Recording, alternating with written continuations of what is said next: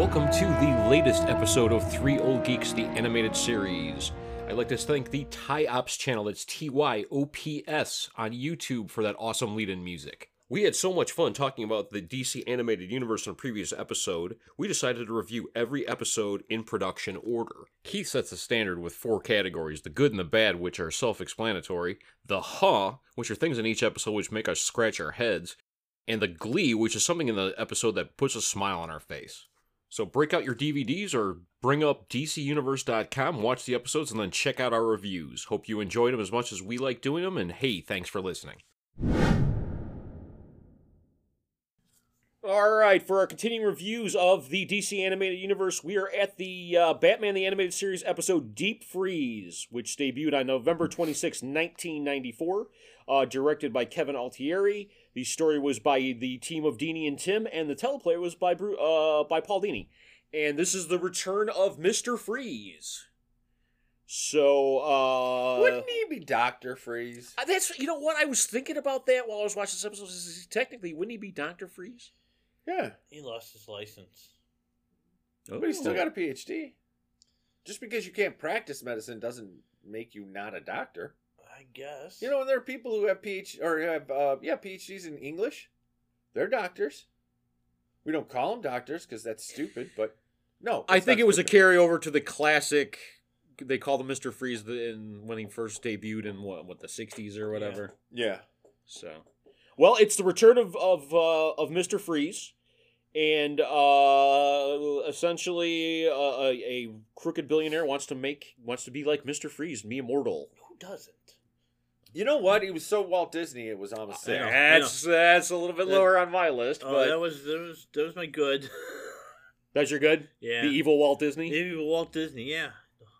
Well, no, and that draws a parallel because didn't Disney have his body cryogenic head? Yeah. No, he didn't. No, I know That's always an urban legend or It's something? an urban Okay. legend. Same with Ted Williams, I believe. Just his arm. His arm. His arm is His- cryogenically and with the frozen. bad in it. Yeah. Yeah. So What else did you have as good, Keith?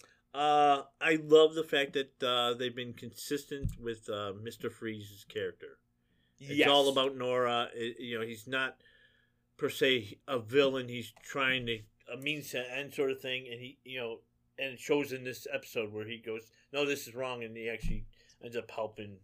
I really think that Mr. Freeze, as far as the animated series is concerned, is one of the best. Yes, villains. absolutely. No, He's if not one of the the deepest. the Yeah. best. Yeah. His motivations have always been clear, like you said, and consistent. yeah, and I there was a lot of change in this episode, and he generally gets really good episodes. Yeah. Oh, yeah. I mean, they're just really good stories. Yeah. So this was not a letdown. No, and he's not overused. No, he's not. No, that might even be the lens to his the interest in him or something because they don't overuse him, but when they do, man, do they drop the hammer? Yeah, you know? it's a good story. All right, Brian, do you have any goods? That Freeze is the best one. Okay. Yeah. All right. I really liked they do these great kind of Art Deco 40s robots like you'd seen in the Fleischer Superman. The robots designs in these was awesome. I love the fact that they go back to their robotics expert, Carl Rossum, from Heart of Steel and all that stuff. And then the fact that he had the little Easter eggs of Batmite. Further down on my list. And Mr. Mixia Spitlick, the classic kind of Super Friends version of him with the purple bowler and the orange outfit and stuff like that. I thought that was wonderful. And then, again, Brian, you've got me to really get into the animation. There is the shot where it's like Freeze opens up with the cold gun, and it's it's in like shadow and stuff like that. It is absolutely one of the best cells of animation I've ever seen. If that would have been available from the old Warner Brothers store, I would have bought that in a minute. All right, well, I'll start off by saying I didn't have any bads for this one. I thought this was a super solid episode. You know what? This we talked about it on the last episode with the 66 camp. And they still kept going with this. And I mean, they have to, but it felt out of place with the kind of campy Batman and Robin stuck in the ice, and not just stuck in the ice, but it was the ice halo kind of thing where they and it to me it didn't kind of the tonal kind of shifts in Yes, tone like that. yes, yeah. When you have the story that they had and the villain that they had and his motivations, that just felt out of place. And then once again, Robin is the damsel in fucking distress. I don't know why they don't just call him bitch. Yeah, I agree. It's almost like, well, the boss has told us we got to put more Robin in, so we'll just use him as Lois Lane or whatever. And really, they have an opportunity to kind of make the character cool. No. No, because everybody loves Dick Grayson. We do. I don't care who you are. Fuck you if you don't. I like Nightwing. But they keep making him the damsel in distress. He's the weak link in Batman's arsenal. Yeah. All right, Keith, what'd you have for bats? I didn't have any bats. Okay. Well, I'll circle back around. I didn't have any Huzz in this one either. Oh, I had one. They give grenades to prison guards? You know what? I should have wrote that down. I saw that and I was like, yeah, they give grenades to prison guards? Yeah, that I went, when you're up in the tower, you got a good shot at him. Yeah. But I was like, yeah, that's what I They I can't saw give that. you boiling oil anymore, so they can... Jesus, Keith. All right, Mr. Nitpick. What do you got to nitpick? My big complaint was the ice cuffs or the ice halo, whatever. They're being held by robots, metal robots, and they transfer them over to ice. Yeah. We need to carry you somewhere. We have these automated things. No, we're going to put ice around you. That was actually really good because I didn't pick that up, but now that I think about it, I'm like, that's kind of stupid. Yeah, exactly. Okay. Other than having that cool scene of you don't know what Freeze is going to do, so as he's blasting them. Yeah. All right. Well, was there glee coming out of this one, boys? Fucking Batmite. Batmite. Whatever his name is. Mizya Spitlick. Easy for you to say. Batmite. Batmite. Yeah. It was just, hey, I want to be your pal. It was and awesome. Rossum, just to see him again as a character. I like how they keep going back to him and they keep wanting to go, you're the bad guy, and he keeps going, I'm just making fun shit. It's friends. Yeah. Making friends. Just having fun. All right, Keith, do you have any? So you guys both was Batmite? Okay, yeah. I love the fact that this was evil Walt Disney. I thought that was just fascinating. Like, wow, they really took a shot at Walt Disney. I don't even know. Evil. It was just Walt Disney. Yeah, I was just gonna say I don't know that it was evil. I think they were just taking a shot. Just Walt Disney, not even just evil Walt Disney. All right. And then, boy, this ending was about as dark as they come, and I thought it was like, wow, that was a really good ending with both of them being, Mr. Freeze and Walt Disney being immortal or whatever, and being trapped under the ocean in ice. It was like, when they show Walt Disney screaming. Yeah. That was, I don't know if it's touching or just fucking stalker level. He won't let go of his wife? Well, yeah. That's what I think makes it so interesting is that it's half and half, really. Yeah. It's like this total like obsession, but then it's also like comes from a good place. If maybe, hopefully, you know what it is. It's not like he caused her to be in that condition, but that he's worked everything he's done to cure the condition. Yeah. And it'd be fun if he did, and she goes, "Just get away from me." Where was the what was the one that happened? What? Did you think of it? Yeah, the Harley Quinn series. Oh, you got to see it. Oh, okay. All right. What was the star rating on this one, boys? I'm gonna give it a 4.5. I thought it was, which is about the most I'll ever give an episode that doesn't have Harley Quinn in it. All right. I'm gonna go 4 stars. I'll give it a 4.5. Also, I really like this. Yeah, I thought it was solid. All right. Let us know what you think.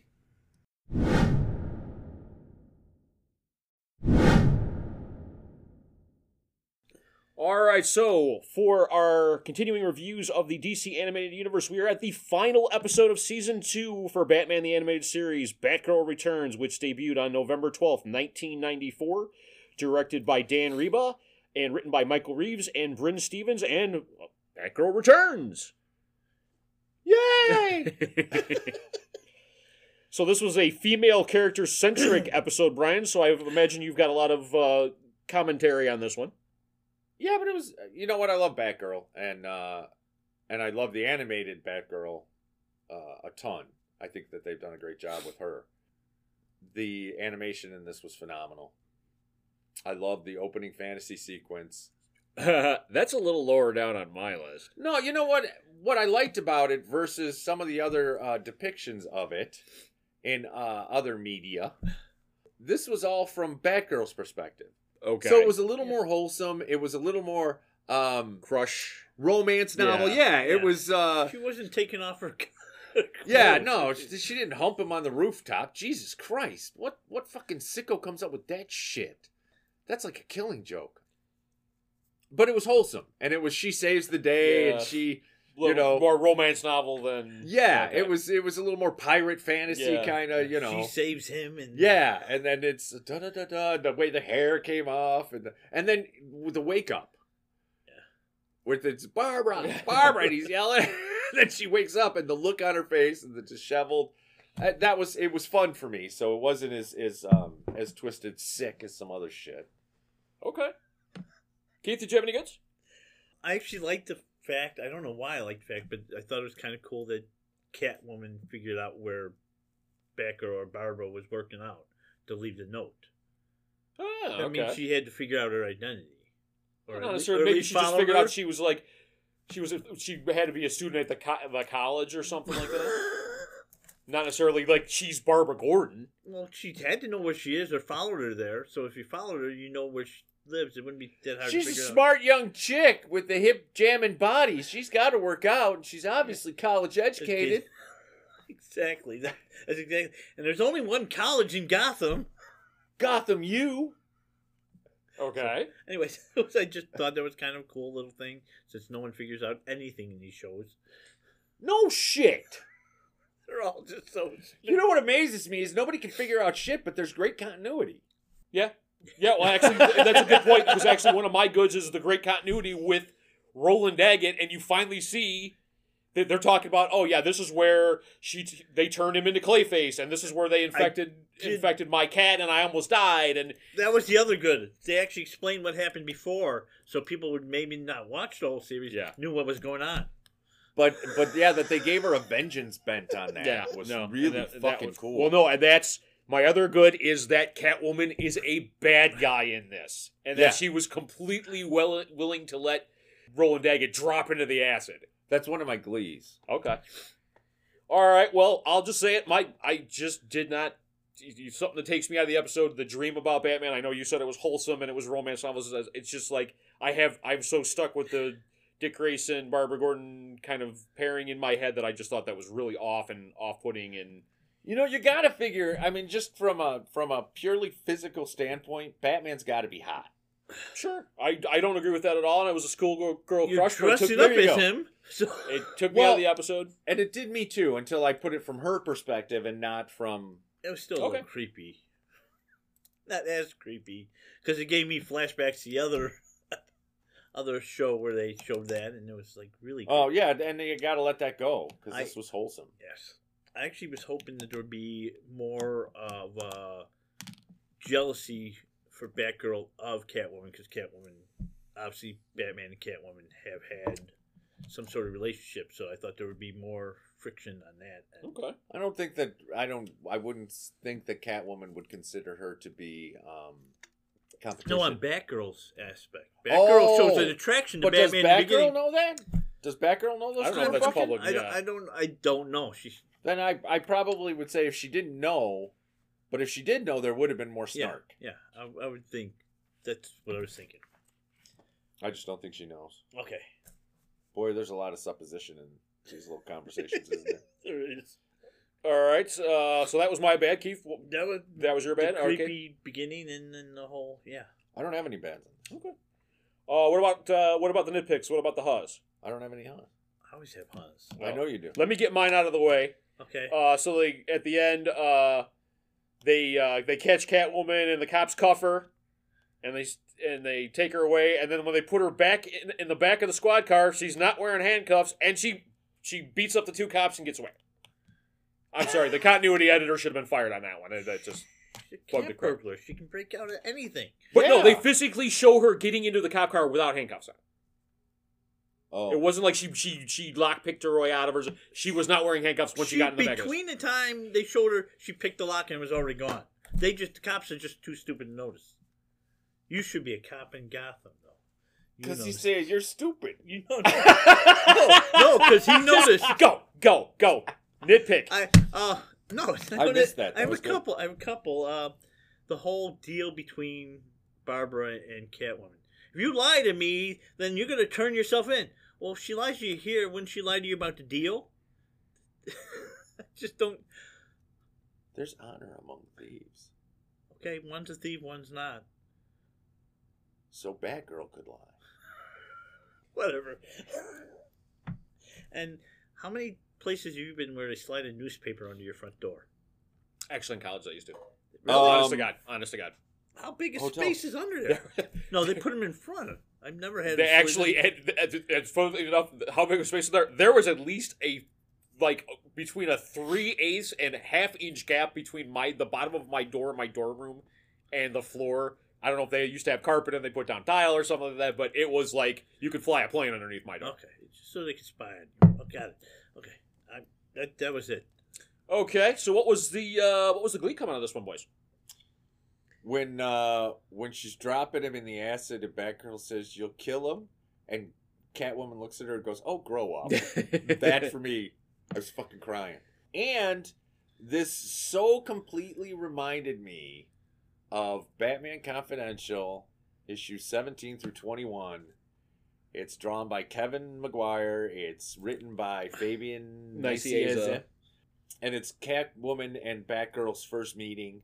And it's 5 great fucking issues. Nice. That there's one issue where they're completely naked through the whole thing. Oh, jeez. Because they go into a bathhouse and they have to take off their clothes. And so it's Batgirl chasing Catwoman naked through a bathhouse. It is so fucking funny. Sure that wasn't a dream? No, I can get you the episode. One of those wholesome dreams. Yeah, she's wearing her cowl. It's a great 5-issue run. Batman Confidential. And Maguire's brilliant. All right, Keith, do you have any glee? Not really. All right, I had a couple. Brian, you had brought up before, I think even in the introduction of Batgirl, where Robin's like, "You're an amateur and you shouldn't be doing this," and he gives her that speech and he swings away and she goes, "Dork." That literally made me laugh. And then I love this one was kind of a really realistic one where Batgirl goes, "What are you gonna do? Tie us off and dangle us over the acid?" And he's like, "No.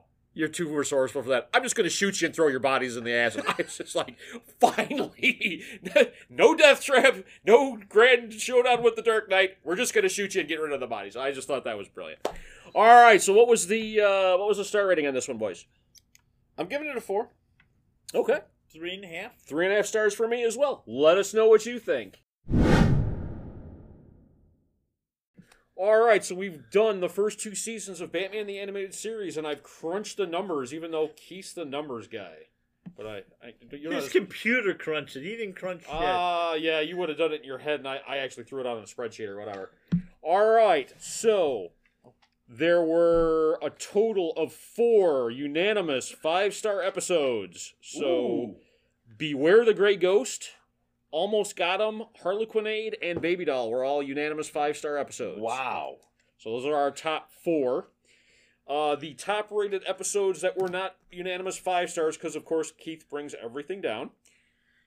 Ouch. So there was a tie between The Laughing Fish, The Man Who Killed Batman, and The Demon's Quest.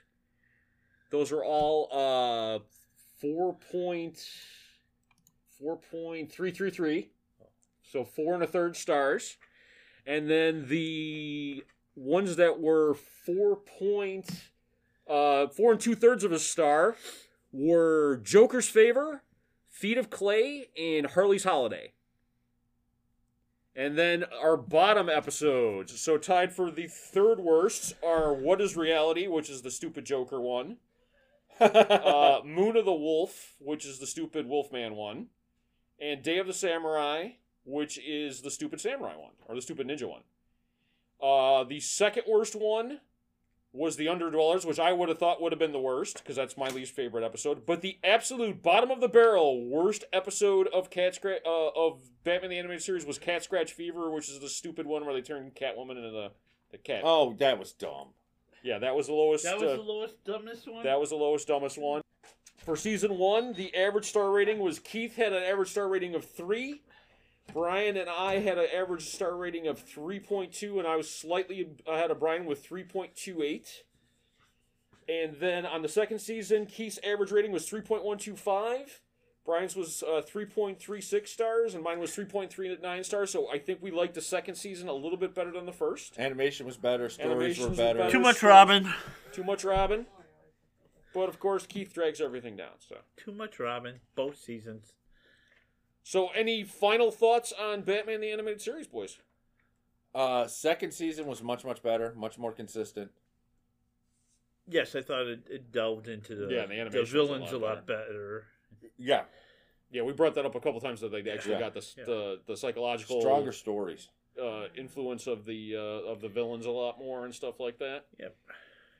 And for you guys who watch the show episodes, I'm sure it was better. Hey. All right, well, that is the final take on Batman the Animated Series. We still got one more season. I think it's the New Adventures of Batman and Robin or something like that, or we could start doing Marvel. But stay tuned to this, and we'll let you know what's going on.